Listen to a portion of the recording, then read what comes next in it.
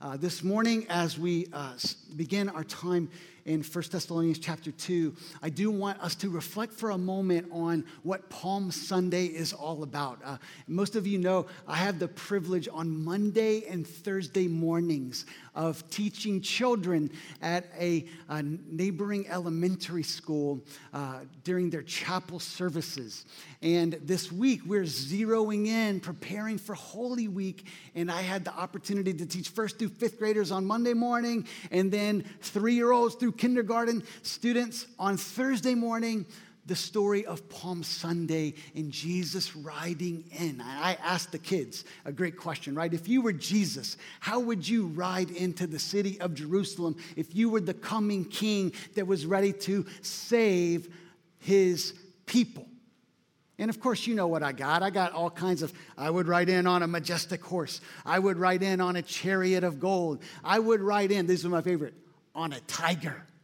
That's kingly stuff right there, riding in on a tiger or a lion, right? But our king, Jesus, the humble king, rides in on the back of a donkey with shouts of Hosanna, save us, save us. They spread cloaks out, their coats out into the road, their outer garments into the road, as well as palm branches. And they wave these palm branches, a symbol of the Jewish people, to say, we need you to save us. And then as Jesus rides in, he comes into the temple and he corrects their practices and their thinking. They had turned God's place of worship into a place of business. And he says, my house shall be called a house of prayer.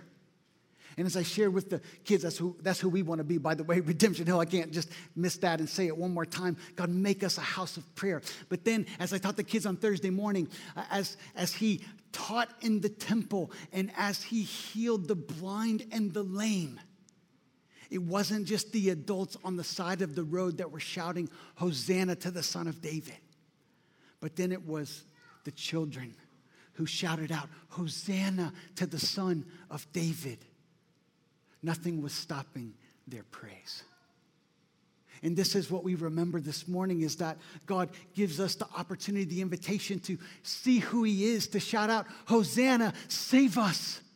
Jesus, you alone can save us.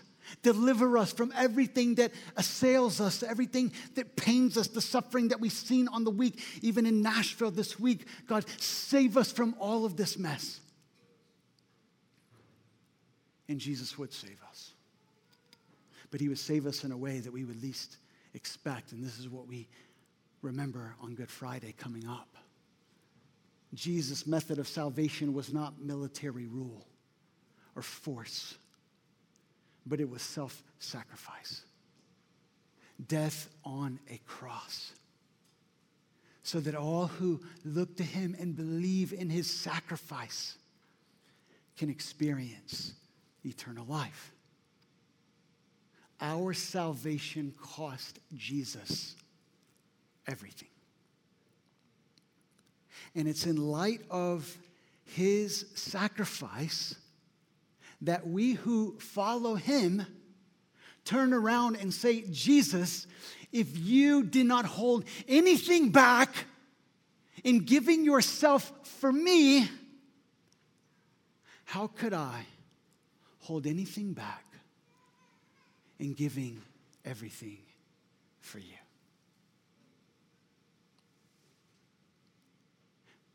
When Jesus invites people to follow him, he says, this is what it looks like. You deny yourself, you take up your cross, and you follow me. Dietrich Bonhoeffer, who was martyred for his faith in World War II Germany, said this in his book, The Cost of Discipleship: when Christ calls a man, he bids him come and die. So it's in light of the cost of Christ that we offer ourselves and are willing to pay any cost as we follow him. And so the question I want to ask us this morning is simply this: what will Christ cost you? What will Christ cost you. We turn to 1 Thessalonians 2, 13 through 16. We see that the Thessalonians, they received Jesus, they accepted his word, and they accepted it no matter the cost it would entail. Look at what it says in 1 Thessalonians 2:13. It says this, "And we also thank God constantly for this, that when you received the word of God, which you heard from us, you accepted it not as the word of men, but as what it really is, the word of God, which is at work in you believers. For you, brothers and sisters, became imitators of the churches of God in Christ Jesus that are in Judea. For you suffered the same things from your own countrymen as they did from the Jews, who killed both the Lord Jesus and the prophets, and drove us out, and displease God, and oppose all mankind, by hindering us from speaking to the Gentiles that they may be saved, so as always to fill up the measure of their sins. But wrath has come upon them at last." The simple encouragement I have for us today as we begin this Holy Week is for us to accept the word of God at any cost. Accept the word of God at any cost. And I just like to keep it as real as I possibly can. So let me keep it real. In fact, this may be a little real, okay? We love the first part most of the time. God, give me a message. God, share your word with me. Give me life, God. Give me direction. But that second part, God, give me, as long as it doesn't cost too much.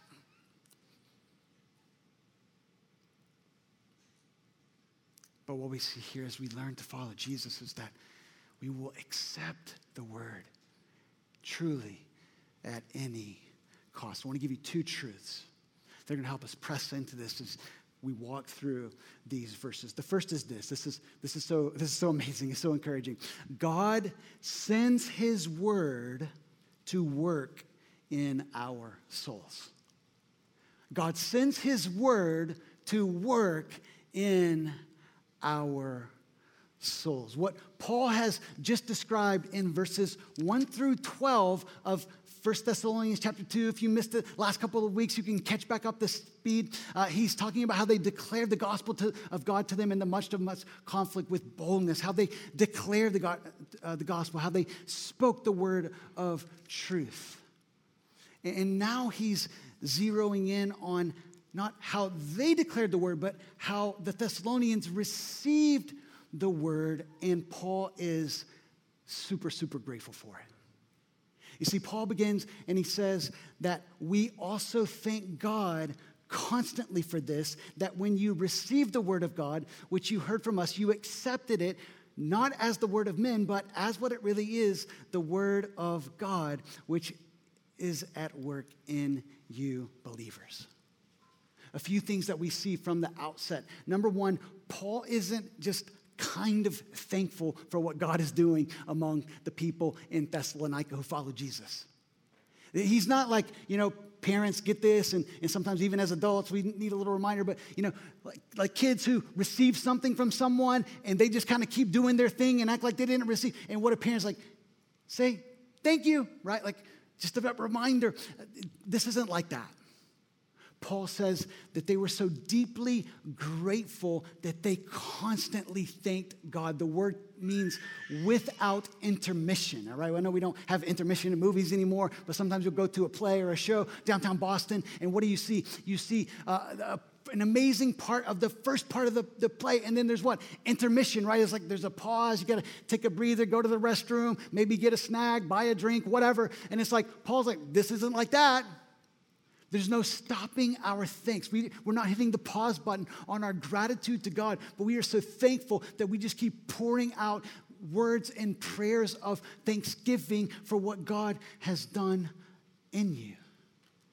And what is he so grateful for? He's grateful for how they received the word of God.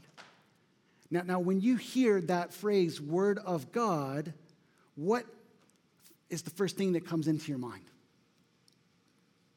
The word of God. You think Bible, right? Word of God. This is the word of God. Scripture, 66 books here for us. We call this the word of God, and it is the word of God. But when Paul says the word of God, logon to theou, the word of God, he's saying the message we spoke, the words that we brought to you, the truth of God that we announced, which is, yes, of course, consistent with everything we find here in the Bible, but it was the message that they heard, that they received from Paul and his friends. And by the way, when we see the word of God, it is synonymous with the gospel, the good news of who Jesus is, what he has done for us in his life, death, and resurrection. But then the Thessalonians' response is captured by two words, received and accepted. Received comes from a word that often refers to receiving a message passed on from one person to another. And this is what happened, right? Jesus explained who he was to his apostles. His apostles passed it on to others, who passed it on to others. It's very similar to the idea that is captured in Jude chapter 3 that talks about the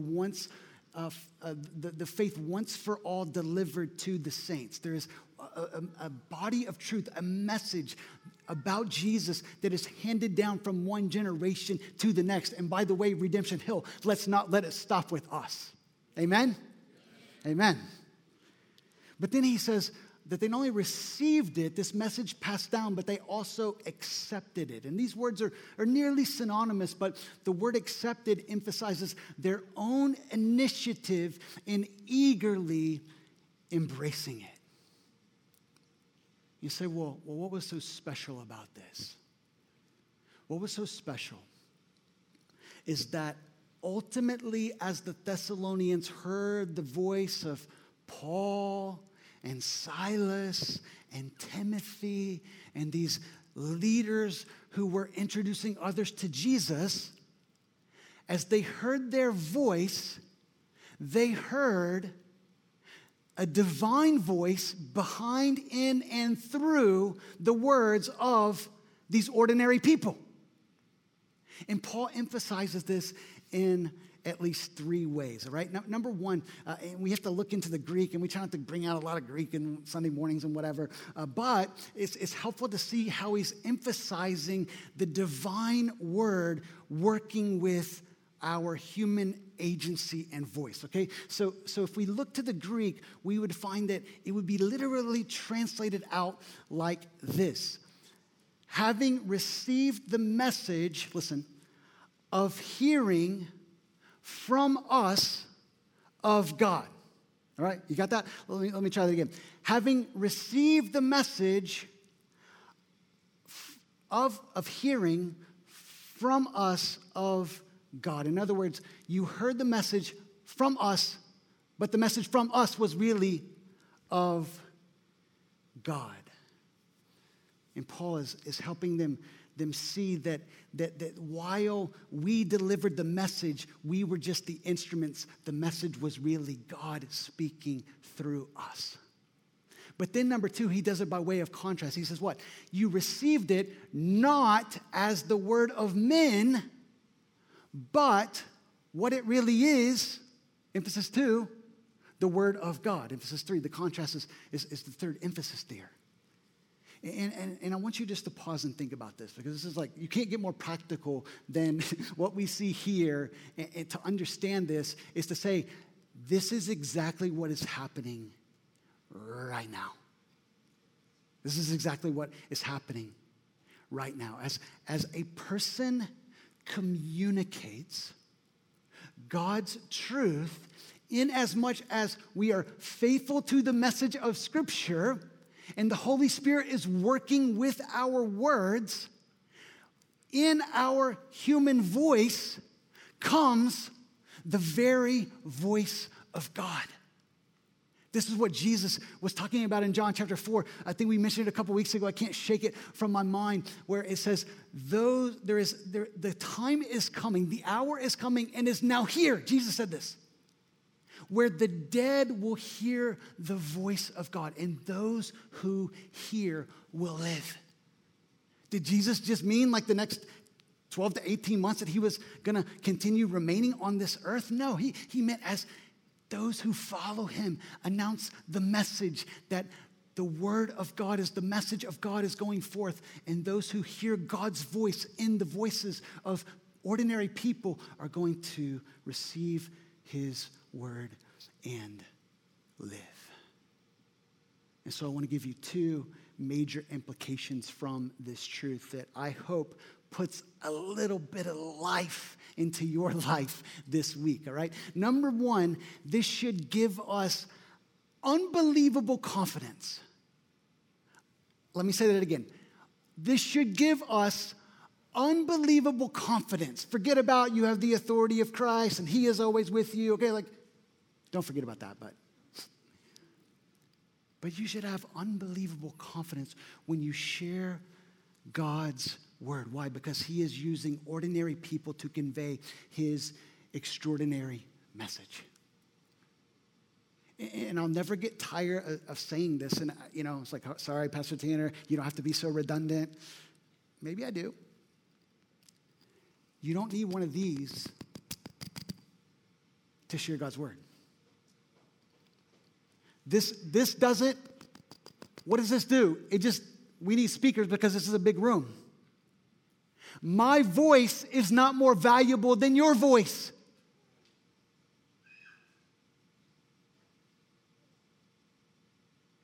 And I know that Pastor Tanner, you're called to this. You might have like the gift of preaching and all this stuff. It's like, okay. But that doesn't make the message that I share any more valuable than the message you share. And whenever you share that valuable message, it's the same as when I share that valuable message. You don't need a microphone. You do not need a degree. You don't need a certificate of, Bible knowledge to be able to go out and just tell people the simple story of who God is, what Jesus has done for you, your testimony, your story, and how they can experience the same good news. All you need are two things. I really believe this. You really need one, but two, the second one really helps, okay? So number one, you need the truth. That's really all you need. But the second piece really helps out, and that is a heart of love. A heart of love. If you bring the truth of God's message with a sincere heart that cares about the person in front of you. By the way, at Redemption Hill, we don't just go out wild in Medford and preach on street corners and don't really care about people. So what we want to do is we actually want to know someone's name, befriend them. In fact, most of the sharing of the good news is going to happen within relationships, right? Our friends, our neighbors, our coworkers that they're walking alongside. And we share that truth with a heart full of love and compassion. Isaiah 55, verses 10 and 11, you might want to write these down. Say this, for as the rain and the snow come down from heaven, thank God the snow is gone. Amen? Man, I thought you guys were ready for that. For as the rain and the snow come down from heaven, the snow is gone. Man, you guys are slow. All right. You're like, man, Pastor Tina, that's not in the Bible, so I'm not going to say amen to that. Whatever. All right. I'm going to try again. For as the rain and the snow come down from heaven and do not return there, but water the earth, making it bring forth and sprout. Get the picture of life, what the word does. Giving seed to the sower and bread to the eater, so shall my word be that goes out of my mouth. It shall not return to me empty, but shall accomplish that which I purpose and shall succeed in the thing for which I sent it. Amen. Thank you, Nancy. So do you see how there can be unbelievable confidence? Let me say with this also takes the pressure off of us. I mean, if you're anything like me, and I still fight this on the daily, that I get into a conversation, and my default temptation is the power rests in my words, not God's word. And anyone ever feel that? It's like, I might not speak up because what if I don't say it right and don't have all the answers?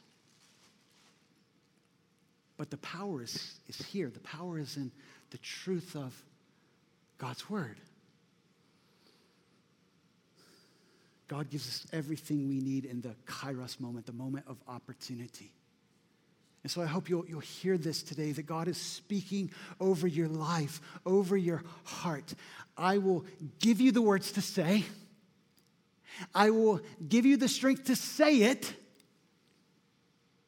And then when you say it, I will put the power into the words to make it take hold in someone's heart. Even if they don't in that moment say, Jesus, I love you. Maybe it's a simple step of, oh, wait, maybe God does love me. Which leads to a second and a third and a fourth conversation. So the first implication here is that we should have unbelievable confidence to share God's word. But then number two, and more pertinent to the text, this should call us to humility and expectation as we receive the word of God.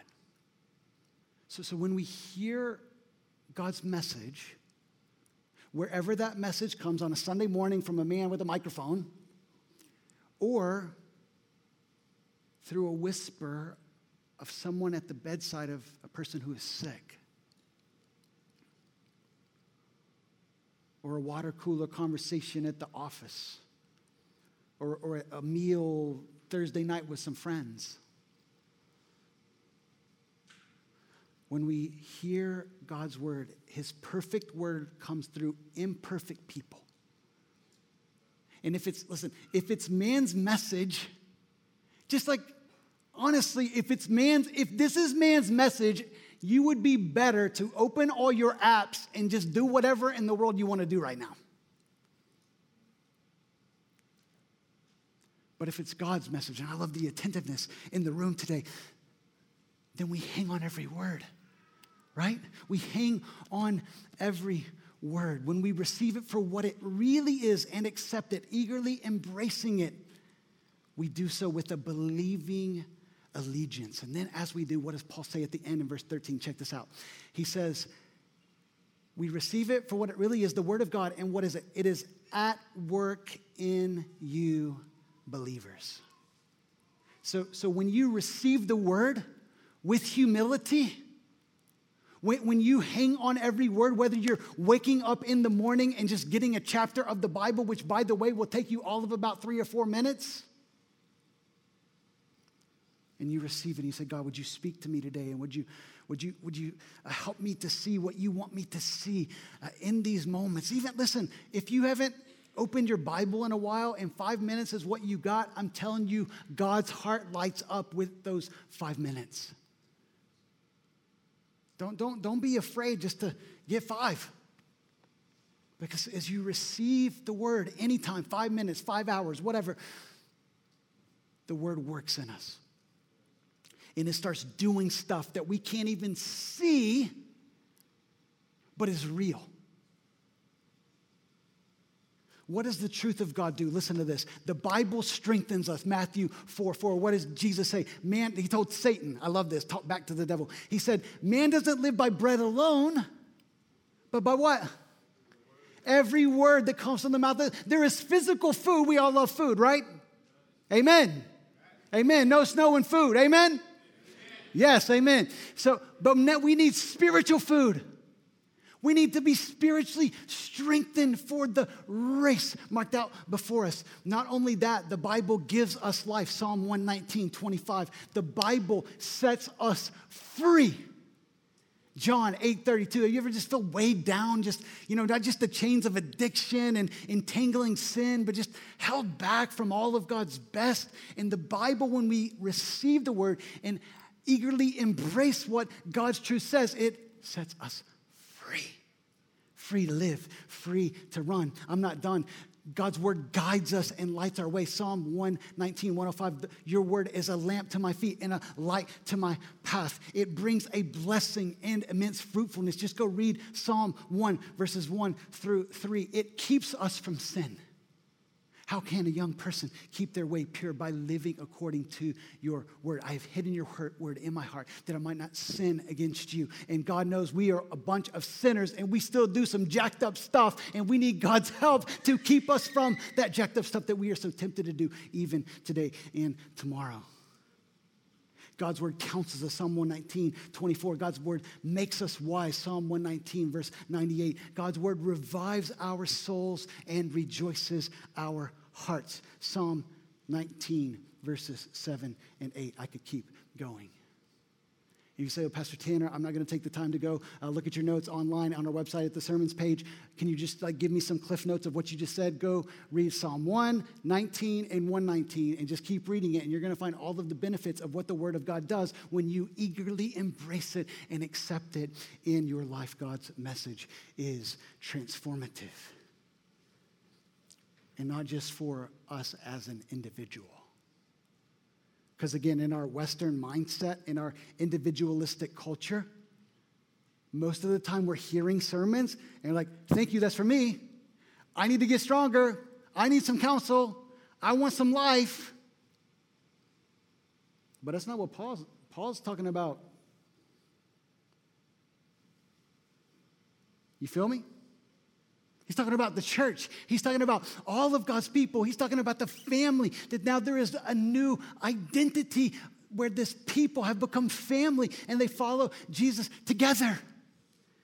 It's at work in you, believers. The word shapes us as a community of Jesus followers. And so this is then where Paul goes in verses 14 through 16. Not only does God send his word to work in our souls, but the evidence of this work now is that we share in Christ's sufferings, no matter the cost. We share in Christ's suffering, no matter the cost. Verses 14 through 16 is actually one long sentence in the Greek language, but the flow is super easy to follow, and the English translations bear this out, okay? So first what we see is that Paul says, hey, this is how I know that the word is working in you. Verse 14, for you, brothers and sisters, became imitators of the churches of God in Christ that are in Judea. So in other words, he's saying, your life is different. You're living differently. There are some clear signs that are coming forth from your life that show you're not just talking about, hey, I love Jesus, but you're actually showing it by how you live your life. And how is that? Well, that's what the rest of verses 14 through 16 bear out. And this is what he says. You suffered at the hands of your own people, just like the churches in Judea who suffered from their own people, the Jewish people. In other words, the people who shop at the same market, like Stop and Shop. The people who walk the same streets like Winthrop Street and High Street and Salem Street. These are the people who are coming against you and persecuting you for your faith in Jesus Christ. And we saw this in Acts chapter 17, if you remember, when we started this book at the beginning of the year, that Paul goes into Thessalonica and they start telling people about Jesus, and lives are starting to change to the point where the leaders in the community don't appreciate that. And so what do? They start a riot, and they apprehend Jason and some of the other believers, and they make them pay a fine to get out. They're treating them unjustly, even running Paul and Silas and Timothy out of town. And Paul says, look, take heart. Some of you have even, as we've seen the implications of the book, some of you have even probably lost your life for the sake of Christ, but take heart because you are not the first to be persecuted. In fact, they treated us in the same ways. And by the way, this is exactly how they treated our Savior, Jesus Christ. And I don't want you to miss the fundamental unity that Paul points to of all churches everywhere. Look again in verse 14. He says, you became imitators of the churches of God in Christ Jesus that are in Judea. So you have two churches in two locations, all right? Churches in Judea, Israel, and churches in Thessalonica, modern day Greece. And while you are in two locations, you are both the church of God in Christ Jesus. See that? So in other words, what is most important about any group of Jesus followers is not, we love Boston, we all about Boston, in Boston as in heaven. That's our prayer this year, right? But it's not Boston. It's not Beijing. It's not Lagos. It's not all of the different places around the world. No, it is that our ultimate address is now located in Jesus Christ. And that's why, if you've ever traveled, and by the way, I would commend that. Like, let's just travel the world to see the awesome sights or whatever. But let's go on mission and connect with other churches and missionaries that are making Jesus known all over the world. And if you've ever done that, what you're going to find is that you move into a new country, and you don't understand the language, and you don't understand the customs, and you don't understand it, but you get in a room with a brother or sister in Jesus Christ. And it's like you've been family for years. Have you ever experienced this? It's the beauty of being in Christ Jesus. And so Paul says, look, it's how they treated the churches in Judea. You're experiencing the same things. And this is what happened there with the churches in Judea. They brought persecution in these ways. Look at what it says, beginning in verse 15. It says, they killed both the Lord Jesus and the prophets.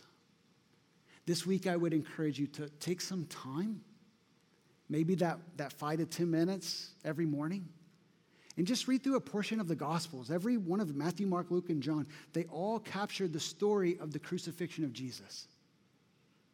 And just spend a few moments and consider what it cost Jesus to give himself on your behalf. Just take a moment to reflect not only what it cost Jesus, but the benefits that it delivers to you, to us who believe. And then maybe take a moment to consider how it calls you to a response as well, even if that means a costly response. These people killed both the Lord Jesus and the prophets. And you go back and read the Old Testament, and you see that again and again and again in the lives of Isaiah and the Jeremiahs, the persecution they experienced. And then Paul says they drove us out. Go read the book of Acts. There's persecution in one city after another, after another. And Paul says what? This displeases God. And not only does it displease God, but it is also standing in opposition to all people everywhere. Why? Because these people are hindering us from speaking to people who have yet to believe and hear, Gentiles who are not ethnic Jews, that they might be saved. And Paul faces this again and again and again and again again. Did he find it frustrating? Yes, absolutely. But did he lose heart? No. Because he understood that God is calling us to pay the price, to consider the cost and pay that cost no matter what we face. And Paul goes on and he says, look, there are two overarching results of this, and neither of them are good. Number one, this persecution fills up the measure of their sins. In other words, this is the cumulative effect of them persecuting and killing and driving out and displeasing God and opposing all mankind. All of this is piling up to fill up the measure, the gravity, the weight of their sinfulness. And if they do not turn back to God and say, God, we were wrong, like the Apostle Paul does in Acts chapter 9 when Jesus meets him on the Damascus Road. If they fail to do that, then all they can expect is that what Paul says here at the end of verse 16, wrath has come upon them at last. He's concluding with this announcement of God's wrath or his judgment against them. And what is wrath? Wrath is God's just anger and his just judgment against all of our sin, evil, and wickedness. Because God is holy, God must be opposed to that which is unholy, which, oh, by the way, everything that is unholy destroys us. Do you want a God who doesn't care about your destruction?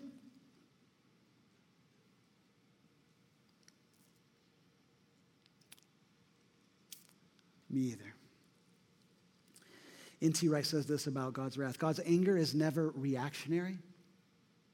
It's never malevolent. When humans reject him and behave in ways that undermine his wise and generous designs for them and the world, he does not instantly punish them. Thank you, Jesus, for that. But he allows space for repentance, for us to turn back to him. And if this does not happen, though, wickedness will build up and sin will accumulate, and to the point where God must say, enough, and bring things to an end. And so why is Paul like recounting all of this persecution and talking about God's judgment here? I think there are a couple of reasons. Number one, he wants them to understand when they are persecuted, remember they are in good company. They persecuted us. They persecuted Jesus. But number two, even though they're persecuting in all these ways and they seem like they're not answering for it, that yes, God has the final word. And he will have the final judgment. So why did this persecution come to the Thessalonians? It came because these people said, Jesus is the crucified king, and we must worship him. No more idols, no more ultimate allegiance to Caesar. Can we throw in Biden and Trump as well today? Can we throw it in, fam? Yeah, amen. Amen. We will at Redemption Hill. We will throw it in. Any and every Sunday, because we are not ultimately allegiant to any political party. And by the way, in case you haven't heard, neither of those parties get it all right.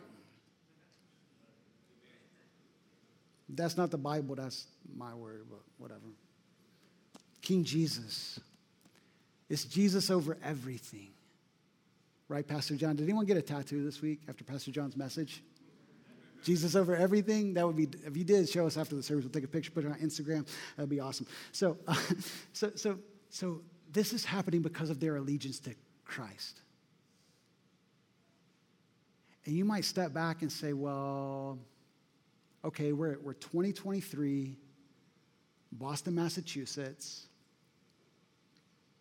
It's not the easiest being a Christian here, but no one's trying to chop off our head, you know? No one's like throwing us into the pit of lions. What does this look like for us in our culture? Well, here are just a few thoughts. Christians in our culture face increasing intolerance, which ironically is in the name of tolerance, right? So in other words, like tolerance is supposed to mean, the meaning of the word tolerance is that we can have different ideas, different opinions, different even convictions and beliefs, and hold on to those different convictions in are you ready for this? Civilized way, in a way that's actually loving toward the other person and sees them as someone that's valuable for us, made in the image of God. And we can have an honest dialogue about those differences. And we can seek to understand one another, and we don't have to call each other names and in our culture say, oh, Christians are bigots if they believe certain things that line up with what God has clearly said in His Word. But not only that, Christians are also being overlooked and insulted and looked down upon and excluded from people's plans and saying we shouldn't have a seat at the table because of our commitment to Christ. And so Jesus said this in John 15, verse 20. He said, "A servant is not greater than his master. If they persecuted me, they will also persecute you." And so as sure as I'm asking you, what will Christ cost you? And as much as I am pleading with you this week to accept the Word of God at any cost, which I'm just going to pause and preach here for a moment, okay? Most Christians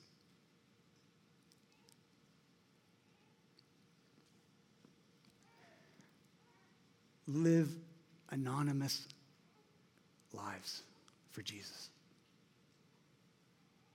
In our culture, not amongst our Christian friends, by the way, like, hey, we're in church, like, holy is our God. Let's sing it again, fam.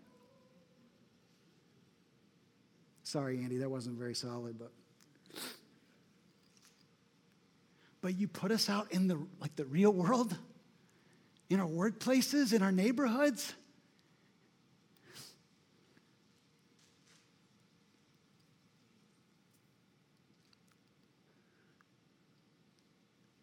Let's not get to heaven.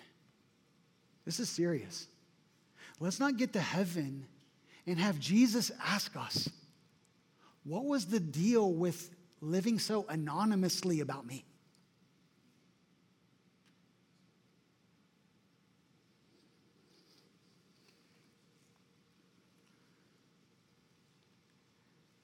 And I want to say this. Most of the times, this is like, yes, I follow Jesus. We're in a conversation and we're, not only claiming Christ, but encouraging someone else to consider the claims of Christ. And here are 2 words for you, okay? 2 words before I get to the 2 other words. Number 1, you need to hear this. I need to hear this. You have less to fear than you think you do. You have less to fear than you think you do. And it goes back to what I said earlier, fam. Listen, when people know you love them, listen, I'm going to keep it 100 right now. I am going to play basketball tomorrow night with a group of dudes that, to my knowledge, most of them probably pray and whatever, but I don't know if any of them follow Jesus like I follow him. My plan is to hoop it up and knock down 10 or 12 threes. Pray for me. It's been a while. We haven't played in about a year. We're getting back together tomorrow night. And then probably at the end of the time, I'm going to say, hey, you guys know I care about you guys. And if you haven't heard, you haven't checked your calendar, Easter's coming up this Sunday. And I don't know what your background is or what plans you have, but listen, Jesus has changed my life. And I would love for you to join me at 10:30 on Sunday morning at Medford High School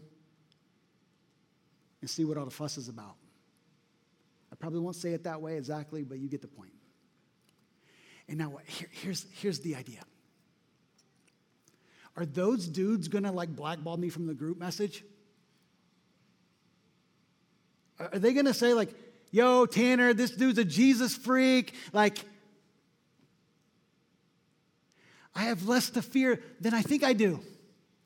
And why is that? Listen, it's because, and this is the beauty of relationship and not just truth, but truth with a load of love. People like you more than you think they do. They like, some of you aren't convinced. Like, I'm not getting smiles or nods or but you really are, like, you're awesome people. This is why, like, when you tell someone about Jesus, they're not like, that person is, I'm never talking to them again.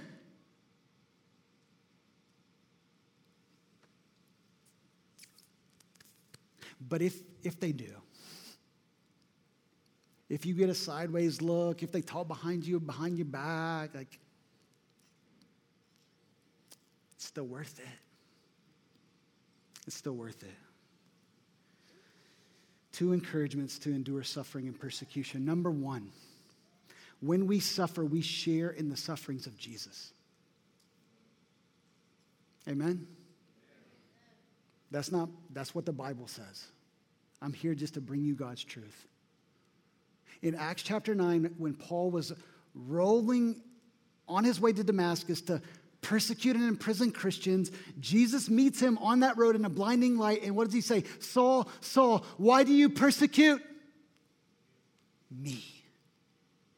Not them, not those people back in Jerusalem, me.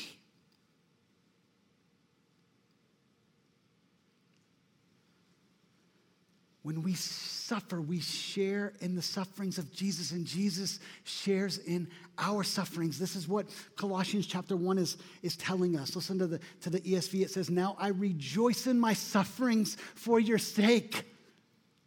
Yo, you want to live dangerously for Jesus? Start counting suffering and persecution as joy, and you might be a little more, God help me to be a little more unstoppable in my attempts to move out with urgent love so that everyone can know who you are. Now I rejoice in my sufferings for your sake, and in my flesh I'm filling up what is lacking in Christ's afflictions for the sake of his body, that is the church. You say, well, Pastor Tanner, I don't get that. And what does it mean that we're filling up Christ's affliction because Jesus died for our sin and there was nothing deficient or insufficient about his sacrifice? That is absolutely true. Jesus paid it all. Nothing but the blood can wash away this man's sin. And he did. And it was good. But again, Paul would say this, the NLT helps. It says, I am glad when I suffer for you in my body, for I am participating in the sufferings of Christ that continue for his body, his church. So when we suffer, Jesus suffers with us. And anytime his people suffer, Jesus is continuing to suffer alongside and with us. Jesus is with you. He's with you in that conversation, in that choice to follow the ethics of God rather than the ethics of the world in your business. Jesus is with you. And then number 2, listen, God never, ever, ever overlooks our suffering. He never overlooks it. So much so that Jesus would say in Matthew chapter 5, verses 10 and 11, blessed are you when you are persecuted for righteousness' sake. Blessed are you when others revile you and persecute you and utter all kinds of evil against you falsely on my account. The results of living for Jesus. The results of, we just did a simple 2-1 challenge. How goofy, right? 2-1 challenge. Anyone think that's goofy? I kind of think it's goofy, and I came up with it. But the point wasn't marketing. The point was, God, move us. Invite 2 people, point 1 person to Jesus in the last 2 weeks. Time's up, by the way. But time's never up. Like this week, we can step out. We can invite. We can share. And one of 3 things is going to happen. We see this in Acts chapter 17, verses 32 through 34, if you're taking notes, all right? Some mocked them. They persecuted Paul in Athens. Others wanted to hear more, and some believed. Is it a win when someone believes in Jesus? It's not a trick question. Is that a win? Yes, that's right. Yes, that's a win. That's a win. That's what we pray for. But what if they're just like, I want to hear a little more. Is that a win? That's a win. That's a win. What if someone mocks you and insults you? Is that a win? But rejoice insofar as you share Christ's sufferings, that you may also rejoice and be glad when his glory is revealed. If you are insulted for the name of Christ, you are blessed. You are blessed because the Spirit, the Holy Spirit of God and of glory rests upon you. There is a cost to this. There is a cost. But there is a greater reward. I want to close by reading Isaiah chapter 52, verses 13 through the end of chapter 53. And as I read this, I want you to hear this. We don't go looking for suffering. Don't go into your workplace, God, I want to suffer today.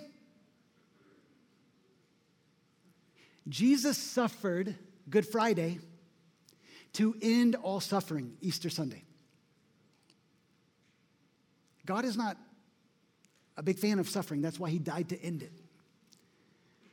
But though we do not want it, we are willing to suffer if that's what it means to follow Jesus in that moment. And so as I read this, I want to ask a question. Is my avoidance of suffering worth more than what Jesus suffered to secure my salvation? Is my avoidance of suffering more important? Is it worth more than what Jesus suffered to secure my salvation? Listen to what it says, Isaiah 52. Behold my servant, Jesus Christ, shall act wisely. Jesus shall be high and lifted up and shall be exalted.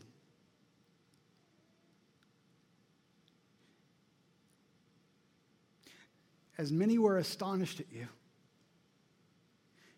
Jesus' appearance was so marred. It was beyond human semblance. You couldn't even recognize him. His form beyond that of the children of mankind. So shall he startle many nations. Kings shall shut their mouths because of him, for that which has not been told them they see, and that which they have not heard they understand. Who has believed what he has heard from us? And to whom has the arm of the Lord been revealed? For he, Jesus, grew up before him, God, like a young plant, like a root out of dry ground. Jesus had no form or majesty that we should look at him, no beauty that we should desire him. He, Jesus, was despised and rejected by men, a man of sorrows and acquainted with grief. And as one from whom men hide their faces, he was despised, and we esteemed him not. Surely he, Jesus, has borne our griefs and carried our sorrows. Yet we esteemed him stricken, smitten by God, and afflicted. But he, Jesus, was pierced for our transgressions. He was crushed for our iniquities. Upon him was the chastisement that brought us peace. And with his wounds, we are healed. All we like sheep have gone astray. We have turned everyone to his own way. And the Lord God has laid on him, Jesus, the iniquity of us all. He, Jesus, was oppressed and he was afflicted. Yet,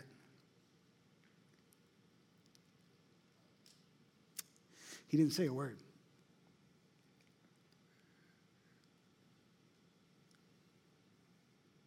Like a lamb that is led to the slaughter, and like a sheep before its shears is silent, so he opened not his mouth.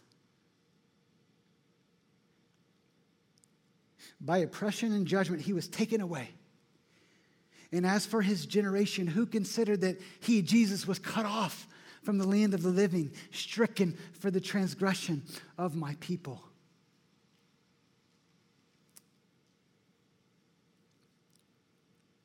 They made his grave with the wicked and with a rich man in his death, although Jesus had done no violence and there was no deceit in his mouth. Yet it was the will of God, the Lord, to crush him. God has put him to grief. When his soul makes an offering for guilt, he shall see his offspring. He shall prolong his days. The will of the Lord shall prosper in his hand. Out of the anguish of his soul he shall see and be satisfied. By his knowledge shall the righteous one, my servant, make many to be accounted righteous, and he shall bear their iniquities. Therefore I will divide him a portion with the many, and he shall divide the spoil with the strong, because he, Jesus, poured out his soul to death, and he was numbered with the transgressors. Yet he bore the sin of many and makes intercession for the transgressors. What will Christ cost you? Will you, Redemption Hill Church, friends of Redemption Hill Church, will you accept God's word at any cost? Jesus paid it all for us. Now we get to live for him. Let's pray together. Father, we are so grateful. We're so grateful, Lord, for the price you paid, Jesus. God, we ask that, God, we confess first, God, we confess that we are quick to value ourselves and the avoidance of suffering more than we value you and the price you paid to bring us life and set us free. And not just us, Lord, but the hundreds and thousands of people around us. And so, God, it's our simple prayer as we move out this holy week, as we remember day by day the amazing price that you paid on the cross for us, Jesus, that it's in light of your sacrifice, we would say, Jesus, my life is yours, and however you lead me by your Spirit, I'll pay any cost because you are the reward and you are worth it.